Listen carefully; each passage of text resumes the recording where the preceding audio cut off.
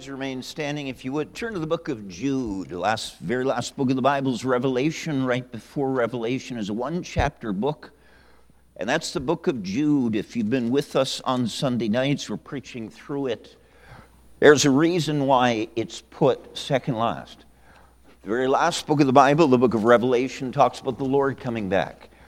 And this book, before Revelation, the book of Jude, explains what it's going to be like in this world before the Lord comes back. I'd like us to read just verse 3. Jude, verse number 3. If we can read that together, reading it out loud at verse 3. Beloved, when I gave all diligence to write unto you the common salvation, it was needful for me to write unto you and exhort you that you should earnestly contend for the faith which was once delivered unto the saints. Let's pray. Lord, I thank you for each one that's here. I know some of ours are away. Help them, encourage them, bless them, comfort them. Lord, I know that some are on the road. Give them safety as they travel. But Lord, for we that are here as we continue through this book of Jude, would you yet add another truth that will help us to not be a casualty in these end times before the Lord comes back? Help us, direct my words, fill me with your Spirit. We ask it in Jesus' name. Amen. You may be seated. Again, Jude warns about an apostasy. An apostasy is a turning away from the faith. When the Bible talks about apostasy, it's not talking about people who have never gotten saved. It's not talking about people who were never in church. It's not talking about people who never read their Bible, never prayed. This word apostasy is people that were saved, were in church, loved God, loved God's word, and for whatever reason they turned from that. That is this idea of apostasy. Of course, it wasn't just Jude that said that. We know the apostles said, 1 Timothy 4:1, in the latter times some shall depart from the faith. 1 Timothy 5:12, they have cast off their first faith. 1 Timothy 6:10, they have erred from the faith. 1 Timothy chapter 6 and verse 21, some have erred concerning the faith. Now, just to set the record, the word faith in the Bible means one of two things. Sometimes when we talk about having great faith, that means that we have great trust in God. So sometimes the word faith means our trust in God. We know that some have, it would seem, they have greater faith than others. And so sometimes the word faith is the word trust. Other times that word faith is the embodiment of all that we stand for. So when we talk about the fact that we are people of the Christian faith, that word faith talks about the body of all that we believe. Now, when Jude says that we need to earnestly contend for the faith, he is not using that word faith as in trust. We don't have to earnestly contend that we would trust God. He is talking about the fact that we need to earnestly contend because the devil is trying to steal from us this Christian faith that we have embraced. And of course, Jude was going to write a common letter about the common salvation, how good it is to be saved. And the Spirit of God changed his direction. The Spirit of God said, no, there's something more pressing. Again, look at verse 3. Jude and verse 3, beloved, when I gave all diligence, this was a planning to do, to write unto you the common salvation. It was needful for me to write unto you and exhort you that you should earnestly contend for the faith. So it's not just a contending for the doctrine of the Trinity. It's not just a contending for reading the Bible and praying. Yes, all of that, but it's the entire thing. Folks, when we talk about the Christian faith, it is much more than a dozen or two doctrines. It's everything that we embrace. And again, Jude is saying when it comes to the end times, there will be a great pushback against the faith that we hold to. You say, preacher, what are we looking at today? I have been challenged with a statement that probably I have heard 10 times in the last 3 months. Now, it might be that you have not heard it or just not heard it yet. But this has become one of the reasons why those who have been faithful to God and the faith of the Christian life for so long are turning from that Christian faith. And it goes like this. I wish you had notes or would take some notes tonight. I think it will help you because eventually you'll be accosted by this thing. And here's how it goes. Pastor, I'm confused. Well, that sounds honorable. It sounds like they're about to ask for help. Pastor, I'm confused about what the Bible tells us to do and what tradition tells us to do. How many of you ever had something like that thrown their way? Well, brace yourself. It's coming. And their reason for saying that is, I don't just want to do it because the Baptist tradition says do it. I only want to do it if the Bible says do it. And so if you have to write down something, this is the notion. Pastor, I'm confused between what we do that is Bible and what we do that's just Baptist tradition. Now, the notion is, if it's just Baptist tradition, I'm going to give it up. And you know what? First time you hear that, it is going to sound so spiritual. I mean, you are going to want to fall on your face and say, I have found a Christian that has roots deeper than the Apostle Paul. Because it's going to sound like the person that says it to you or the person that you say it to, it's going to sound like it is so important that you get back to the Bible and the Bible only. Could I say to you, and I think we're going to arrive at the same conclusion if you'll stick with me.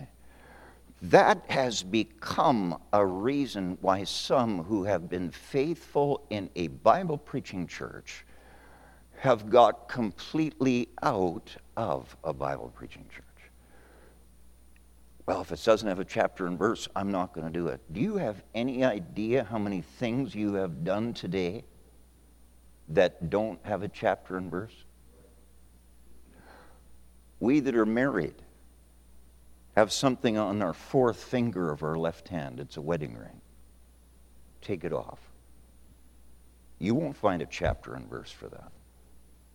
But you know what's going to happen? Somebody is going to say to you, I don't want to attend a church that has all kinds of tradition. I only want to do what there is a chapter and verse that commands us to do. And may I say to you, that is going to become the excuse to get you entirely out of the house of God. So my title tonight is Scripture or Tradition. Please write it down. Scripture or tradition. Because these that have been knocked out of a church that they have been faithful for so long aren't happy that they're out. They want to get you out and me out too. And it seems so logical. It seems so compelling. Pastor, I guess if it has to be a choice between Scripture and tradition, then we better go with Scripture. I would fully agree with that. But maybe there's not a choice that you have to make. And so let's walk our way through this, Scripture or tradition. Look, if you would, at Psalm 119. You can let go of the book of Jude. Psalm chapter 119, and so maybe the next time that someone says this to you or you say it to someone else, trying to so impress them that you are a spiritual giant, you need something to give back to them. You could say, check the pastor's website, but I don't know that that's going to cut it. Psalm chapter 119, familiar verse, look there in verse 89. Psalm 119 and verse 89, I have to find it myself.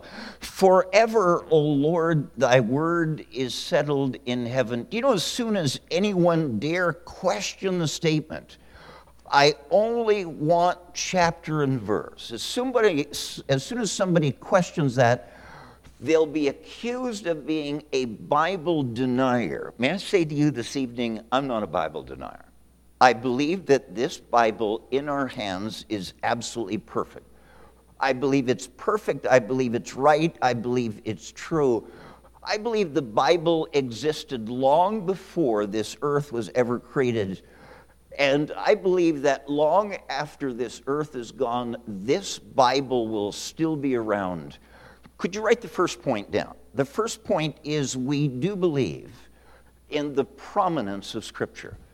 We do believe in the prominence of Scripture. What does that mean? The Bible is more important than anything. The Bible is the resource that we go to first. The Bible decides what's right and wrong in our life. So when I give this title, Scripture or Tradition, I'm not putting those on equal ground. Without a doubt, the Scripture is held up as high as it possibly can. Our God puts a huge priority on the Bible. David said, "Oh, how I love thy law. It is my meditation all the day." So David was a Bible reader in the day. David also said this in Psalm 119, verse 148, "Mine eyes prevent the night watches that I might meditate in thy word." So David read the Bible in the day. David read the Scriptures in night. It sounds like to David the Scriptures were very important. Paul said this about a church in Berea. Acts chapter 17, verse 11, we won't turn to it, but Paul said about the Berean Christians. He'd just been in Thessalonica, went to the next city of Berea.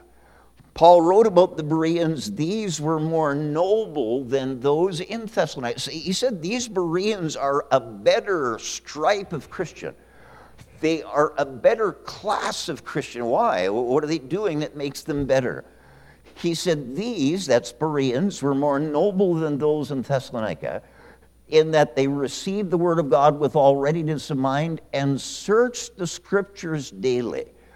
Do you know what so impressed the Apostle Paul, that church planting man, about those Berean Christians? Whatever they heard, they went to the Scriptures. Whatever they were taught, they checked into the Scriptures. I say the first thing is we do believe in the prominence of Scripture. You know that down through time, the Bible has endured the opposition of many enemies. We know that Bible correctors have tried to dilute the Bible. Folks, it's not just one or two words that they change. It's thousands upon thousands of words that are changed. We know the Bible correctors have tried to dilute the Bible to get rid of the prominence of God's Word. We know that communists have tried to destroy the Bible. I read a newsletter from one of our missionaries just this last Wednesday, and he said that they were raided by the government SWAT team. And when they were raided by that SWAT team, they pointed at Bibles and said, "Those things have to get out of this place. You are not allowed to use that as a reference book." I say Bible correctors have tried to dilute the Bible. Communists have tried to destroy the Bible. Classrooms have tried to devalue the Bible. Students are being taught in the public school system that the Bible is an outdated book written just by men. Contemporary churches have tried to discard the Bible. But folks, we're not of that crowd. We uphold the Word of God. We believe the blessed book is so perfect that we ought to read it every day. We believe this book is so perfect that we ought to conduct our lives by it. But your attitude about the Bible is 1 and 2. Either your attitude, and again, for the sake of time, we won't turn to it. Either your attitude is like a man named Jehudi. If you write something down, Jeremiah 36, verse 23. Jehudi was an Old Testament character, and when they found a Bible in the house of God, they took it to the king, and the king had this man, Jehudi, read it. And when he would read 1 or 2 of those pages, he'd take a penknife, cut it off, and he'd toss it in the fire. As far as Jehudi was considered, that book is no different than any other book. But in contrast to that, there was a king named Josiah. If you read 2 Chronicles 34, Josiah had an entirely different attitude toward the Word of God. They also, in his day, found a copy of the Scriptures in the house of God. And it was brought to the king. That king named Josiah read it. It says, and it came to pass when the king had heard the words of the law, that he rent his clothes. What a completely different attitude. Remember, we're chasing down this notion, if it's not in the Bible by chapter and verse, I don't want to do any of it. And if anyone challenges that, they are immediately thought to be a Bible denier. I begin by saying we do believe in the prominence of Scripture. Could I give you a second thing? Look over there in 2 Thessalonians chapter 3. 2 Thessalonians chapter 3. So certainly I would say, if you can find it in the Bible, chapter and verse, certainly you ought to do that. Who would argue that unless it belongs somewhere else? Folks, we're not bringing animal sacrifice. That's true. That we're not going to the house of God on the Sabbath day. So the Bible is a dispensational book. You have to have some lines and divisions. But absolutely, if the Bible has a chapter and verse on the need for us to do something, of course we do that. But this question doesn't stop with that. Let's look at the second thing, 2 Thessalonians chapter 3 and verse number 6, 2 Thessalonians 3 and verse 6. Paul is writing to this Thessalonian church, now we command you, brethren, in the name of our Lord Jesus Christ, that you withdraw yourselves from every brother that walketh disorderly, and not after the tradition which he received of us. Can you believe that? Do you know that when Paul went from city to city, when Paul led lost folks to Christ, after they got baptized, Paul began to establish New Testament Bible-believing churches in each of those towns. Yes, he gave them Scripture, no doubt about it. But he also gave them some traditions in those churches that they were to follow. Look at it again, 2 Thessalonians 3. I'm not making it up, I'm reading what it says. Verse 6, now we command you, brother, in the name of our Lord Jesus Christ, that you withdraw yourselves from every brother that walketh disorderly, and not after the tradition which he received of us. There were some things that when Paul set up those churches, there was no Scripture for. I'm sure when Paul set up this church in Thessalonica, he told them how often they should have a church service. I think he told them when they should have a church. There's no Scripture for that. I think he told them that their services ought to begin with the singing of hymns. I think he told them that their services ought to continue with Bible preaching. Folks, when Paul set up this Thessalonian church, and incidentally, Thessalonians is one of the first books that Paul ever wrote, there was no Scripture for what Paul was setting those churches up. And that's why it's called traditions. I've given you some traditions for you to follow. In fact, look what he told you to do when you got around people that didn't follow the traditions that Paul gave. Look again in verse 6.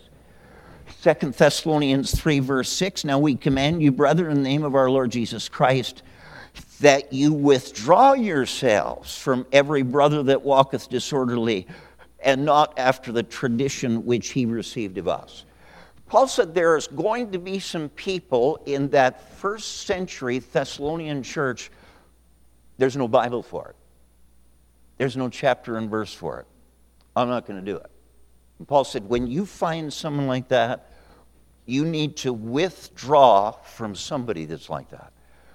Folks, there's all kinds of things in a church that are tradition that we don't have a chapter and verse. Somebody has an ulterior motive in using that kind of thinking, and we are going to get that ulterior motive in just a few minutes. He makes it clear there in verse number 6 that whatever traditions Paul said I've given you, you need to follow those too. You know that Paul knew Christians need structure. Paul knew that Christians need structure in their home and structure at church and structure in their country. And already there were those in that first century, even in the church, that said, whatever happens, happens. And Paul said, no, we don't run church like that. In fact, listen to me, if you'd write the verse down, it'll help. 1 Corinthians 14:26. Paul said, how is it then, brethren, saying to the Corinthian church, when you come together, every one of you hath a psalm, hath a doctrine, hath a tongue, hath a revelation, hath an interpretation. That was the Corinthian church. People came into the church and said, well, I feel like doing it, so I think I should have a right to do it. And Paul said, no. Paul said, let everything be done decently and in order. God wants some order in what he does. God wants some order in your home. That's why he set a structure up.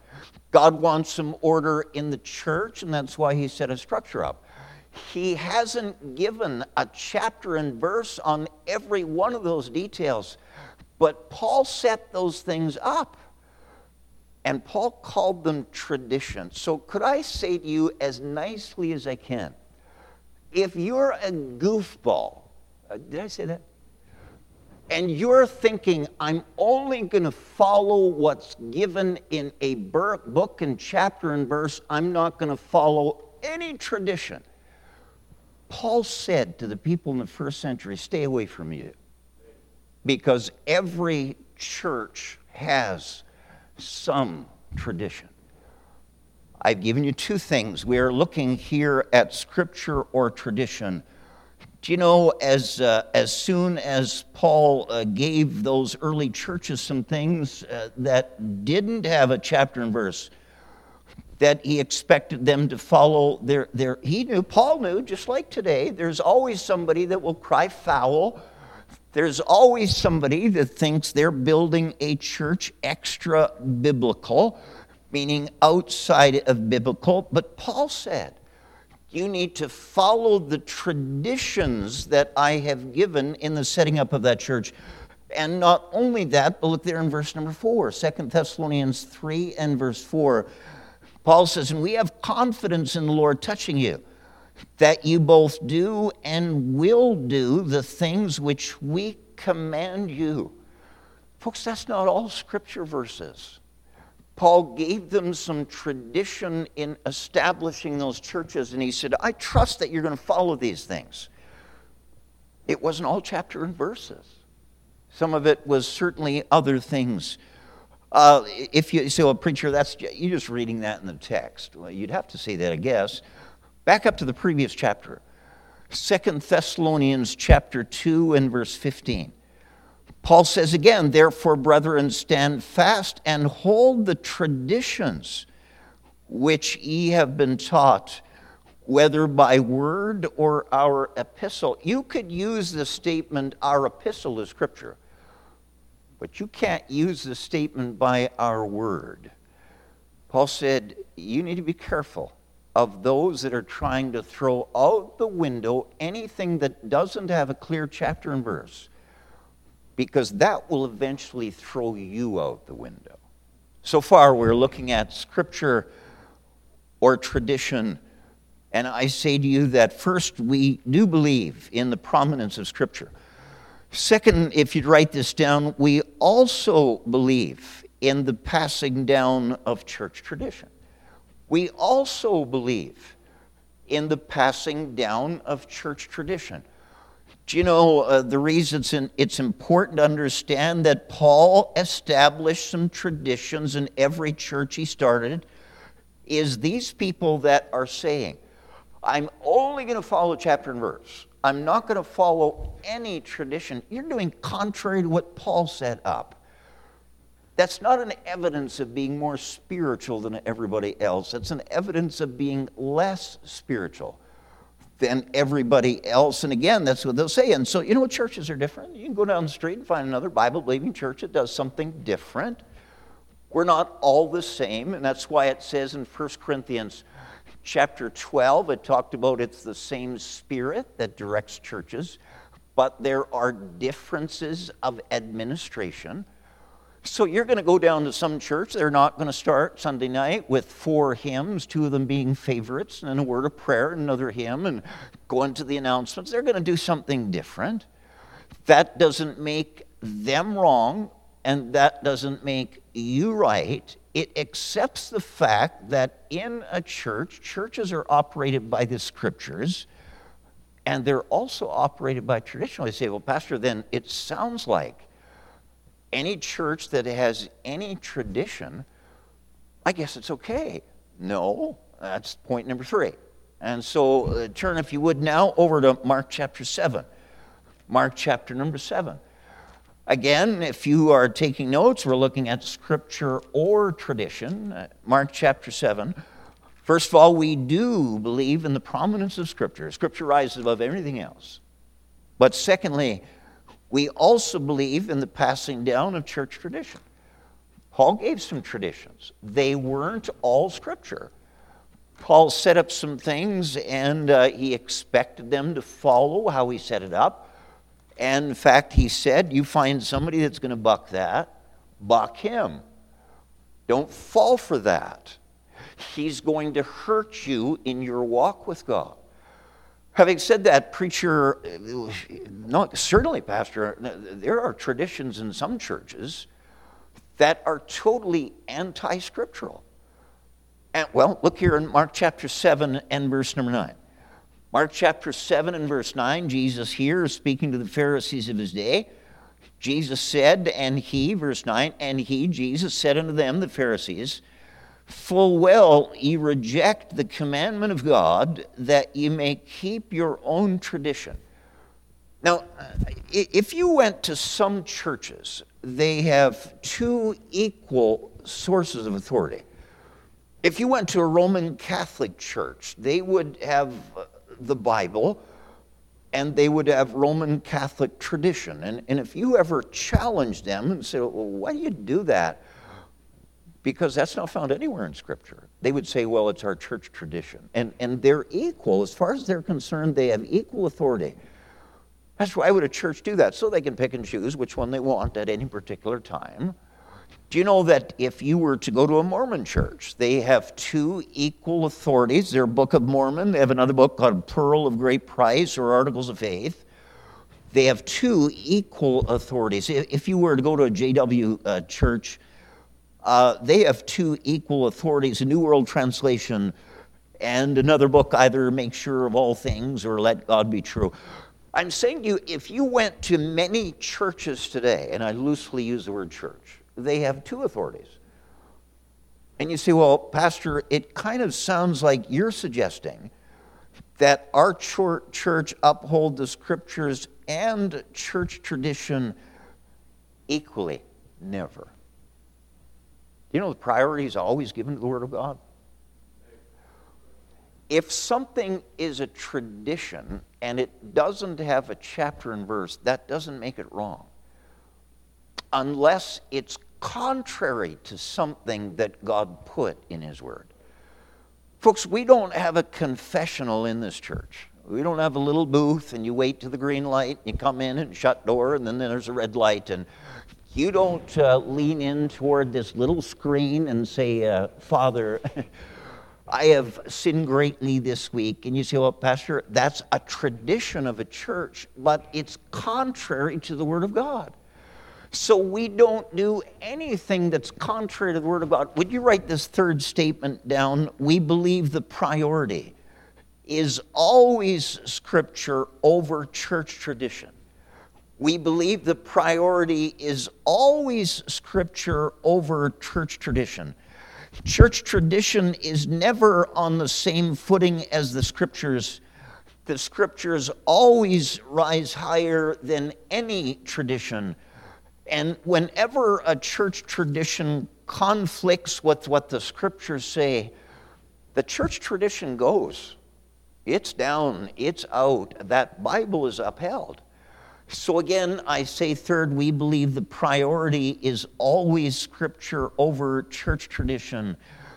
What's going on in Mark 7, Pastor? Well, look there in verse 1. Mark 7, verse 1.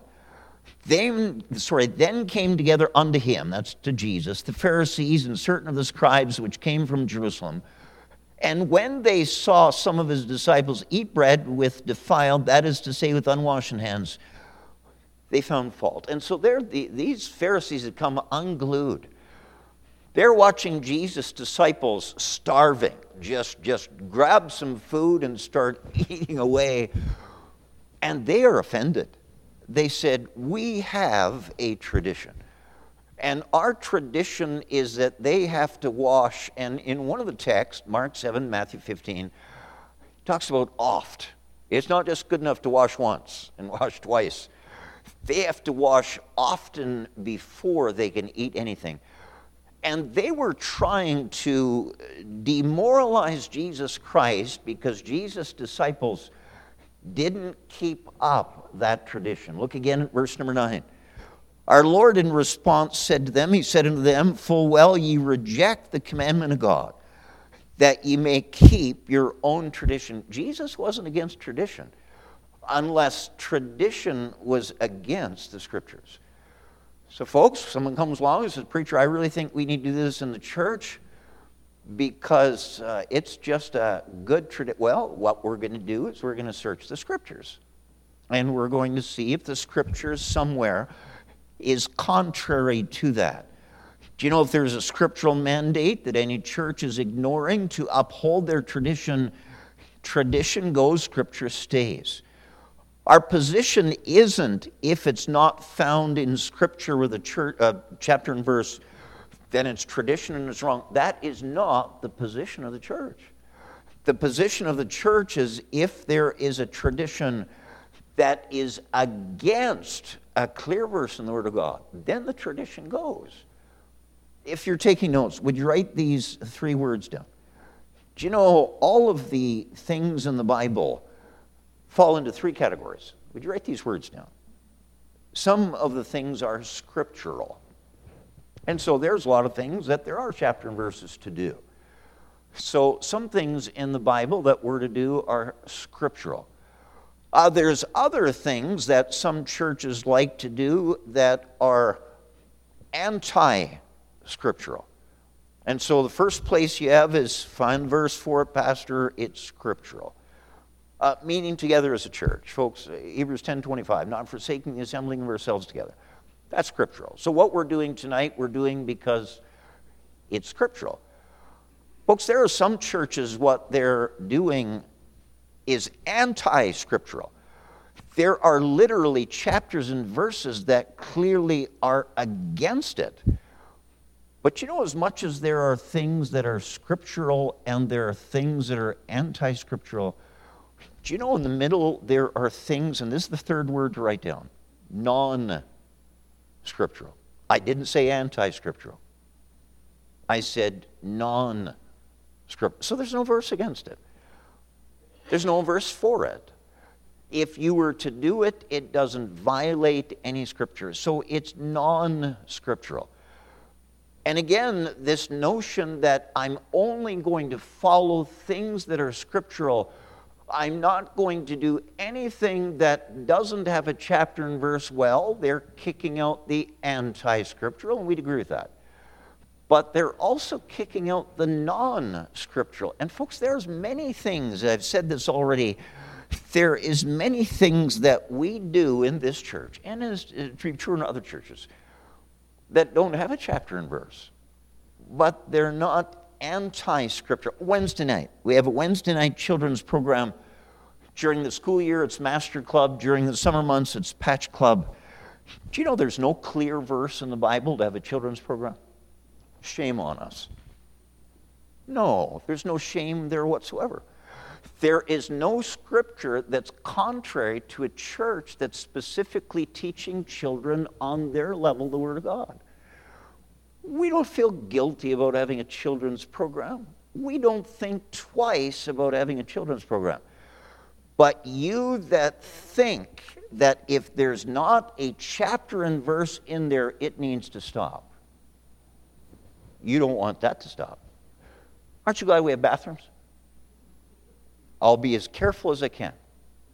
If you're against anything that doesn't have a chapter and verse, you'd probably be okay with us locking up the men's and ladies' doors of the bathrooms and just give you a shovel to go out in the back. Say, Pastor, that's gross. We don't have chapter and verse for bathrooms. We don't have chapter and verse for so many things for nursery. Aren't you ladies with little babies happy we have a nursery? We don't have any chapter verse for after a Sunday night service food fellowship. We don't have any chapter and verse for sports in the gym afterwards. We don't have any chapter and verse for padded chairs in the auditorium. I guarantee you're glad that they're not hardwood. We don't have any chapter and verse for air conditioning, for bathrooms with running water, for a parking lot to park the cars. There are no chapter and verses for all those things. And so if you're going to be consistent and want to kick out everything that doesn't have a chapter and verse, somewhere you're going to say to yourself, stop right there. I'm saying to you, third, we've learned third, we believe the priority is always Scripture over church tradition. You that use the no chapter verse, so it has to go, you're not using it on those other things. You're just using it on the things that you don't want to do. I give you 4 things. I've got 5 total. Here's number 4. Look over there, if you would, in 1 Corinthians chapter 11. 1 Corinthians chapter 11. So to this point, while you're turning, first, we do believe in the prominence of Scripture. Scripture is the highest thing we ever refer to. Secondly, we also believe in the passing down of church traditions. We understand that. We understand there's things that are passed down in the Baptist church tradition. Just because it's tradition doesn't make it wrong, because Paul established some traditions in the church that he set up. All of them. In fact, Paul was so keen on them following those traditions that he said, you find somebody that won't, and you need to stay away from them. Third thing we found out is we believe the priority is always Scripture over church tradition. Look there in 1 Corinthians 11, verse 16. 1 Corinthians 11, 16, but if any man seem to be contentious. No, stop right there. Somebody's arguing over something in the church. If any man seemeth to be contentious, we have no such custom. Neither the churches of God. Custom. Give me another word in light of this message for custom. Tradition. If you know 1 Corinthians 11, you know that there are really 2 main issues in 1 Corinthians 11. The first 16 verses talk about authority. Authority in the home, authority in the church, our surrendering to God. The first 16 verses are about authority. From verse 17 onward, he talks about the Lord's Supper. And so how when we have the Lord's Supper every 3 months, we always turn 1 Corinthians 11, the last part. Well, that first part is talking about authority, and part of the authority issue is hair. And a woman shows that she's submitted to the authority God placed her over by long hair. And a man recognizes the authority God's given him by short hair. You know, when I was a teenager, for the most part, I did what was right. I did say for the most part. Do you know the last stronghold in my life that kept God from taking control of my life was my hair. And it didn't go halfway down my back. I don't think I could have grown it that far. But it was over the ears, and it was, on the shirt collar and all the rest of that. And how many times I would have a discussion with my mother. She was the one that cut my hair. Robert, would you let me cut your hair the way the Bible says a man should have his hair cut? No. I don't know why she asked, but she did ask. And so she asked. I said no. And whenever we get into that discussion, she'd always take me to verse 14, 1 Corinthians 11, verse 14. Paul said, doth not even nature itself teach you that if man have long hair, it is a shame unto him? So that's pretty clear. I didn't like the fact it was that clear. For these people that say, I only want chapter and verse. Well, some of them have long hair, men. They don't want that chapter and verse. Just as much as men struggled with long hair, women struggled with something different. Look at the next verse, verse 15. But if a woman have long hair, it is a glory for her hair is giving her for a covering. And so women have a struggle about chopping it off. And Paul knew that when he wrote to these Corinthians that were so self-determined to do what they wanted to do, he made it clear, verse 14, man's hair is to be cut short, a woman's hair is to grow long. He knew there'd be some people that would still argue. Look what he said to those that still argued the clear chapter and verse. Look at verse 16. 1 Corinthians 11:16, but if any man seem to be contentious, they have a hard time swallowing verse 14 and 15. We have no such custom, neither the churches of God. You know what he said? If you struggle with a clear chapter and verse, you need to look at the custom that's been established in churches. Bible-believing, Bible-preaching churches. Would you write this fourth thing down? Fourth thing, we believe in the power of long-standing church traditions. Let me say that to you again. We believe in the power of long-standing church traditions. You say, well, preacher, I think if there's no chapter and verse, I'm not going to do it. Then you are going to have to ignore a long-standing history of churches that have done those things. And you're going to have to thumb your nose up at what churches that have proved to have the power of God on them have done for all of these years in order to do your way. He said, listen, if you still are contentious about the hair issue, he said, you need to consider the custom of churches.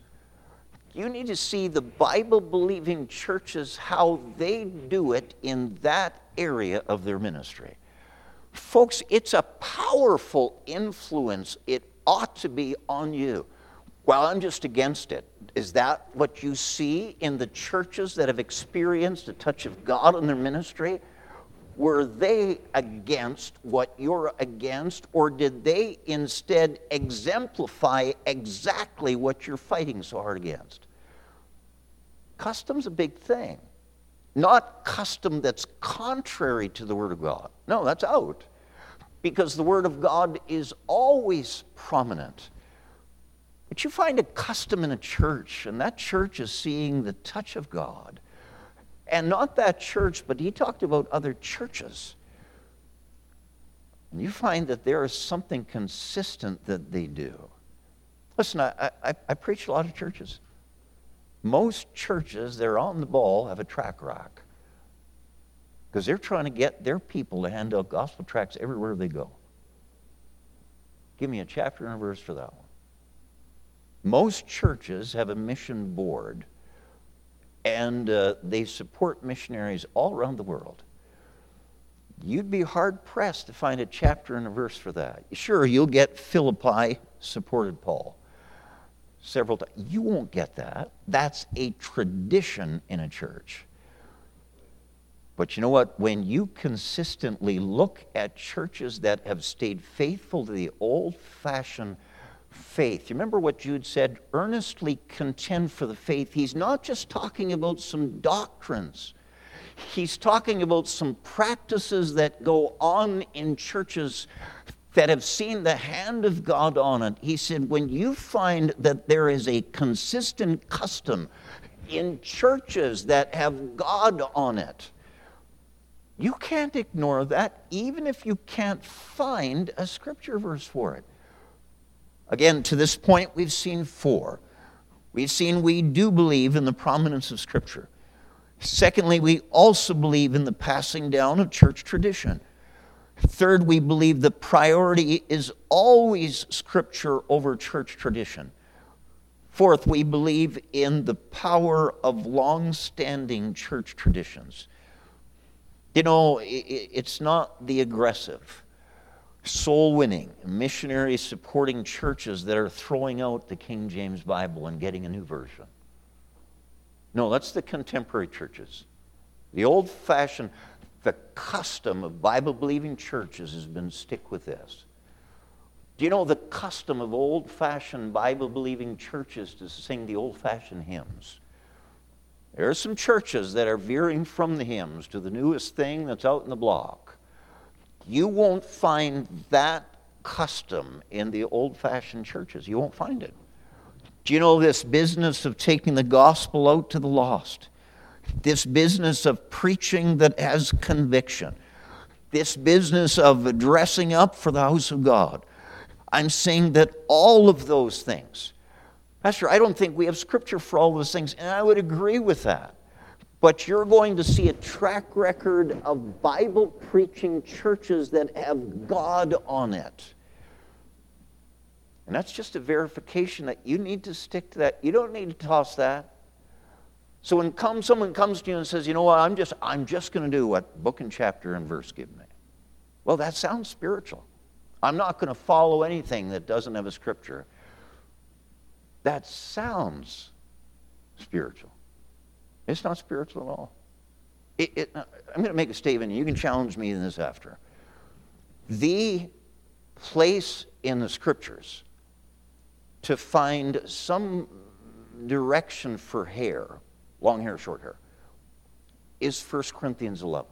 I don't know of any other passage in the Bible where the subject of hair on a Christian is laid out like 1 Corinthians. How many sort of could agree with that? It's probably the only place where they're going to get any instruction on hair, long hair, short hair.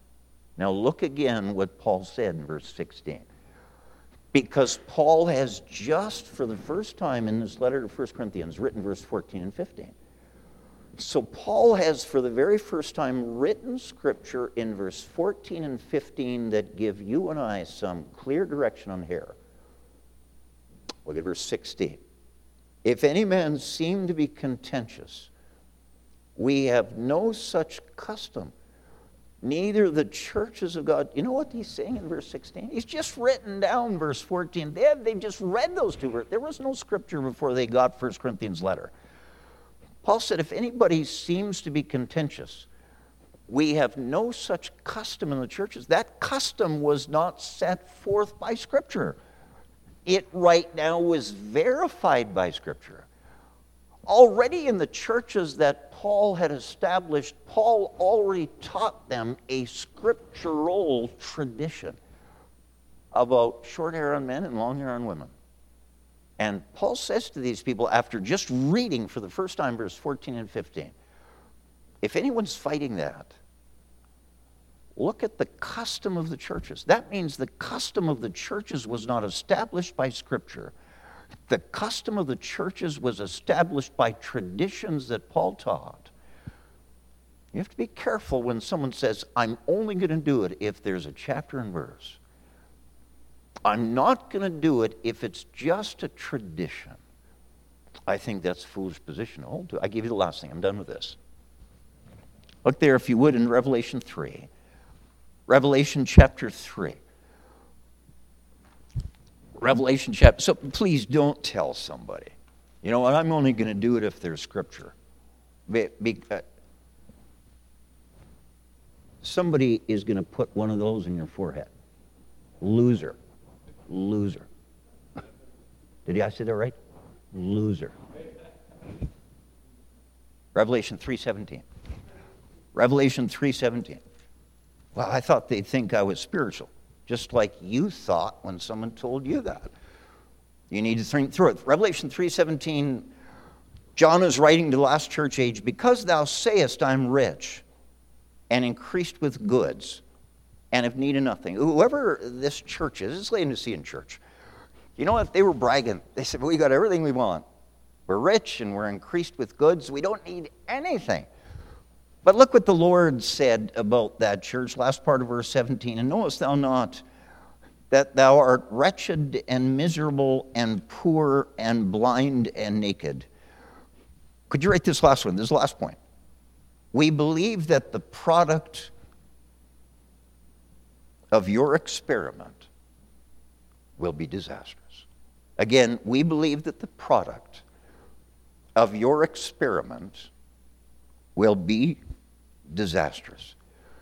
Because what you're doing is an experiment. You're trying to do something that no previous generation has tried.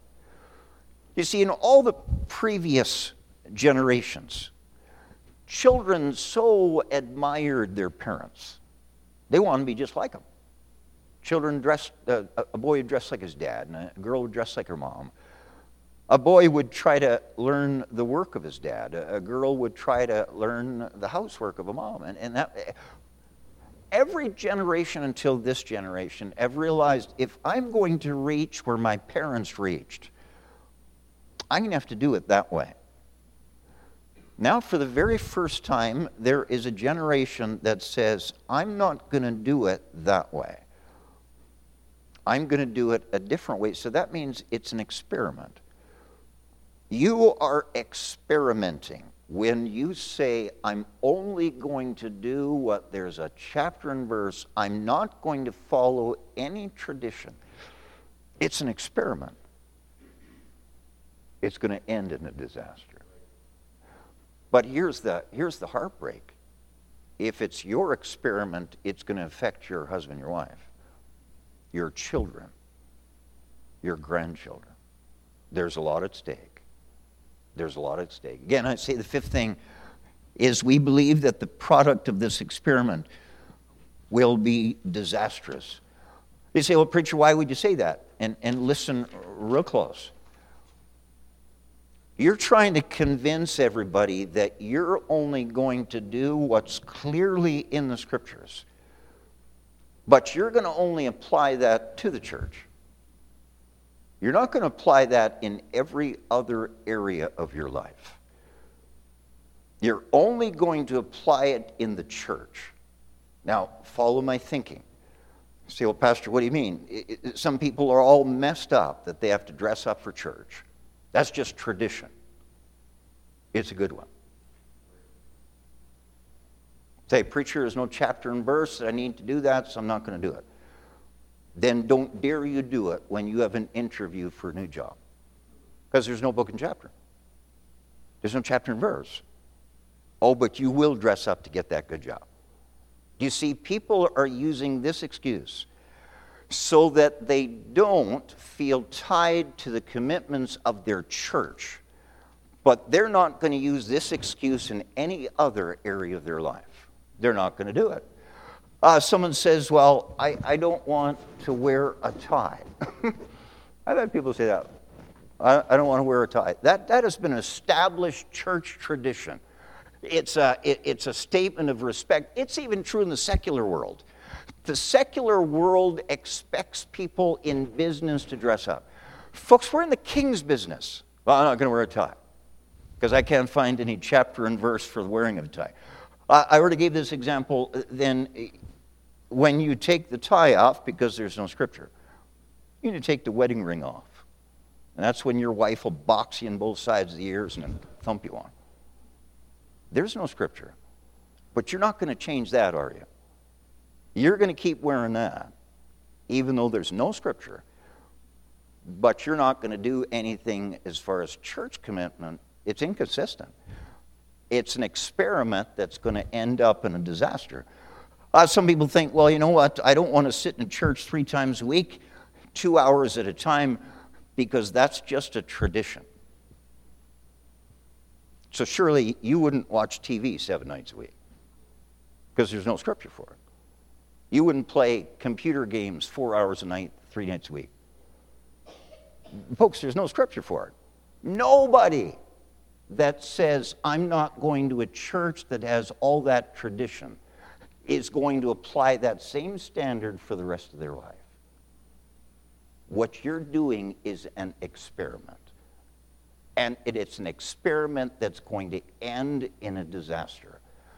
The last church period is the Laodicean church period, and they are going to convince themselves, I want as much of the world as I can possibly get. And that's why in Revelation 3:17 they said, I'm rich and an increase of goods and have need of nothing. And God looked down in their hearts and said that they were poor and naked. They experimented with their future and they totally lost anything of spiritual value as they chased the rest of that. It's a sad thing. I'm saying this notion of I'm going to be so much more spiritual than others and only do what the scriptures dictate You know, that's only excuse. And the people that use that are only going to use it in the matters of the church. They aren't going to use it in any other area. Everyone who objects to rules made by church leadership will argue that such rules are not expressly stated in Scripture. But what about what the Scripture says about church authority? What are you going to do about that? So someone says, this church, there's too much tradition, I'm staying home. That's unscriptural. That's anti-scriptural. The Bible says, not forsaking the assembling of ourselves together. You can't stay home and still claim you're following chapter and verse. You're not following chapter and verse. You know, every man who objects to rules made by church leadership, arguing that those rules aren't expressed in Scripture anywhere, has hundreds of rules in their home. Now, I'm going to pick on you men. You ladies get to hear. Well, I'm wanting to do something and there's a chapter and verse. You've got all kinds of rules in your house that have no chapter and verse. You tell your younger ones to be in bed by 8. Where do you get that in the Scriptures? You tell your older ones that they have to be in bed by 11. Where do you get that in Scripture?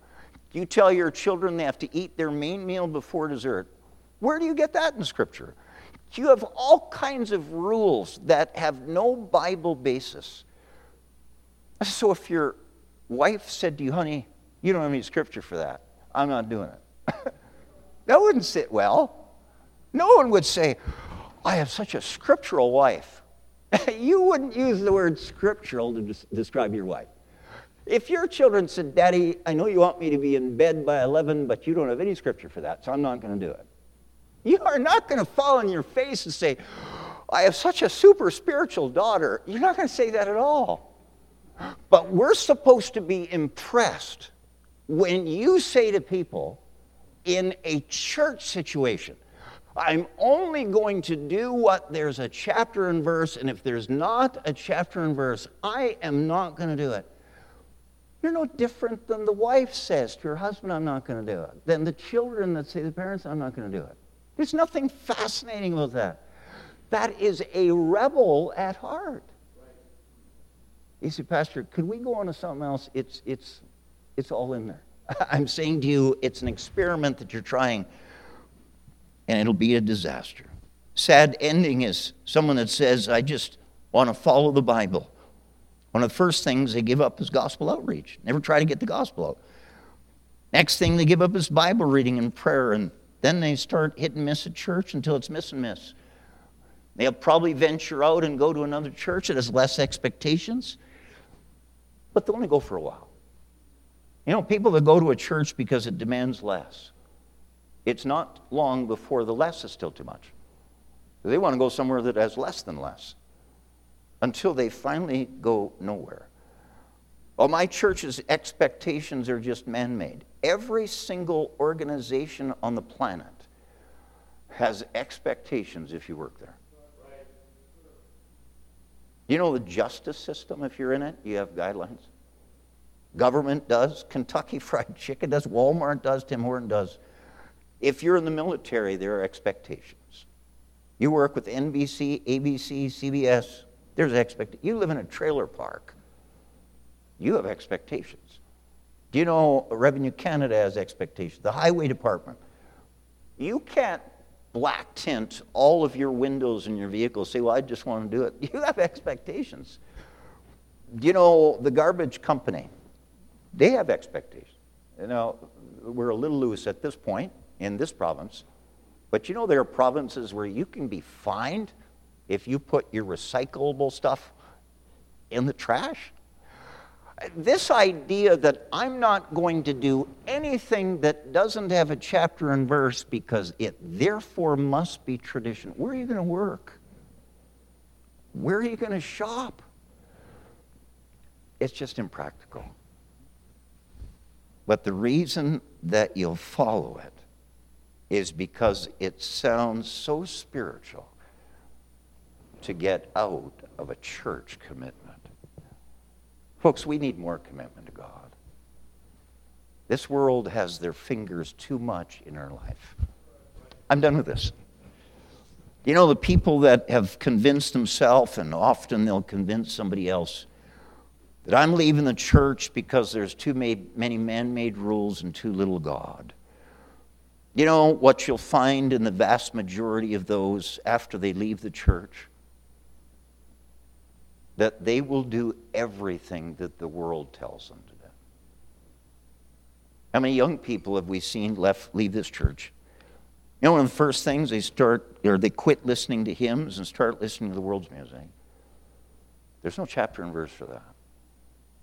What they do is they start showing off more of their flesh. They buy expensive jeans that have been shredded through a paper shredder. They get piercings in their ears, in their face, in their body. They dye their hair pink and green. They get at least one tattoo. They begin to drink alcohol. They become sexually active. Why would they do all that stuff? Because there's no scripture for any of that stuff.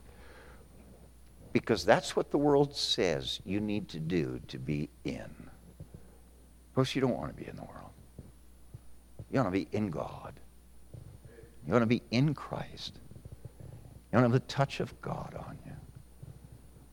We've seen tonight several things. We've seen the prominence of the Scriptures. It's more important than anything. We have seen that we believe the passing down of church traditions. We know that. We know there are some things that don't have a chapter and verse. But that doesn't mean they're wrong. Pastor, how could they not be wrong as long as they don't contradict a chapter and verse? They can still be acceptable. We believe the power of long-standing church traditions. Before you walk away from a Bible church, because after all, what you're looking for, have you seen any church that's done that flourished? I'm not talking about growing. Growth is more than just numbers. That has a touch of God. They're trying to get souls won. What you're thinking to do is an experiment. The rest of your family hinges upon what you do. Let's pray. Lord, we began Jude 3. Earnestly contend for the faith. And Lord, that faith is more than just a handful of doctrines. It's practical life. It's home life. It's church life. And Lord, I've heard it over a dozen times in these last few months. I'm only going to do what a book and chapter tells me to do. All the rest is just tradition, and I'm going to toss it out. What a foolish statement that is. Lord, every church that Paul set up, he gave some traditions for them to follow. And Lord, those things have followed for 2,000 years until now the churches that have a heart for sinners and have a desire to get the gospel around the world, those are the churches that, yes, they follow the Scriptures, but they also have continued some traditions that were handed down from previous generations. Help us not to abandon those things, as some think would be wise. Lord, there's a lot at stake. Some are going to make a decision. It's not going to be evident that first day, first week, first month, maybe not even the first year. But it'll be evident in 5 years. It'll be evident in 10 and 15 and 20. But by that time, it's too late to undo what's happened in 20 years. Would you remind us, Lord, what Jude said, that we were to earnestly contend for the faith? Help us not to experiment with our spiritual lives and that of our family. Help us to walk that proven path.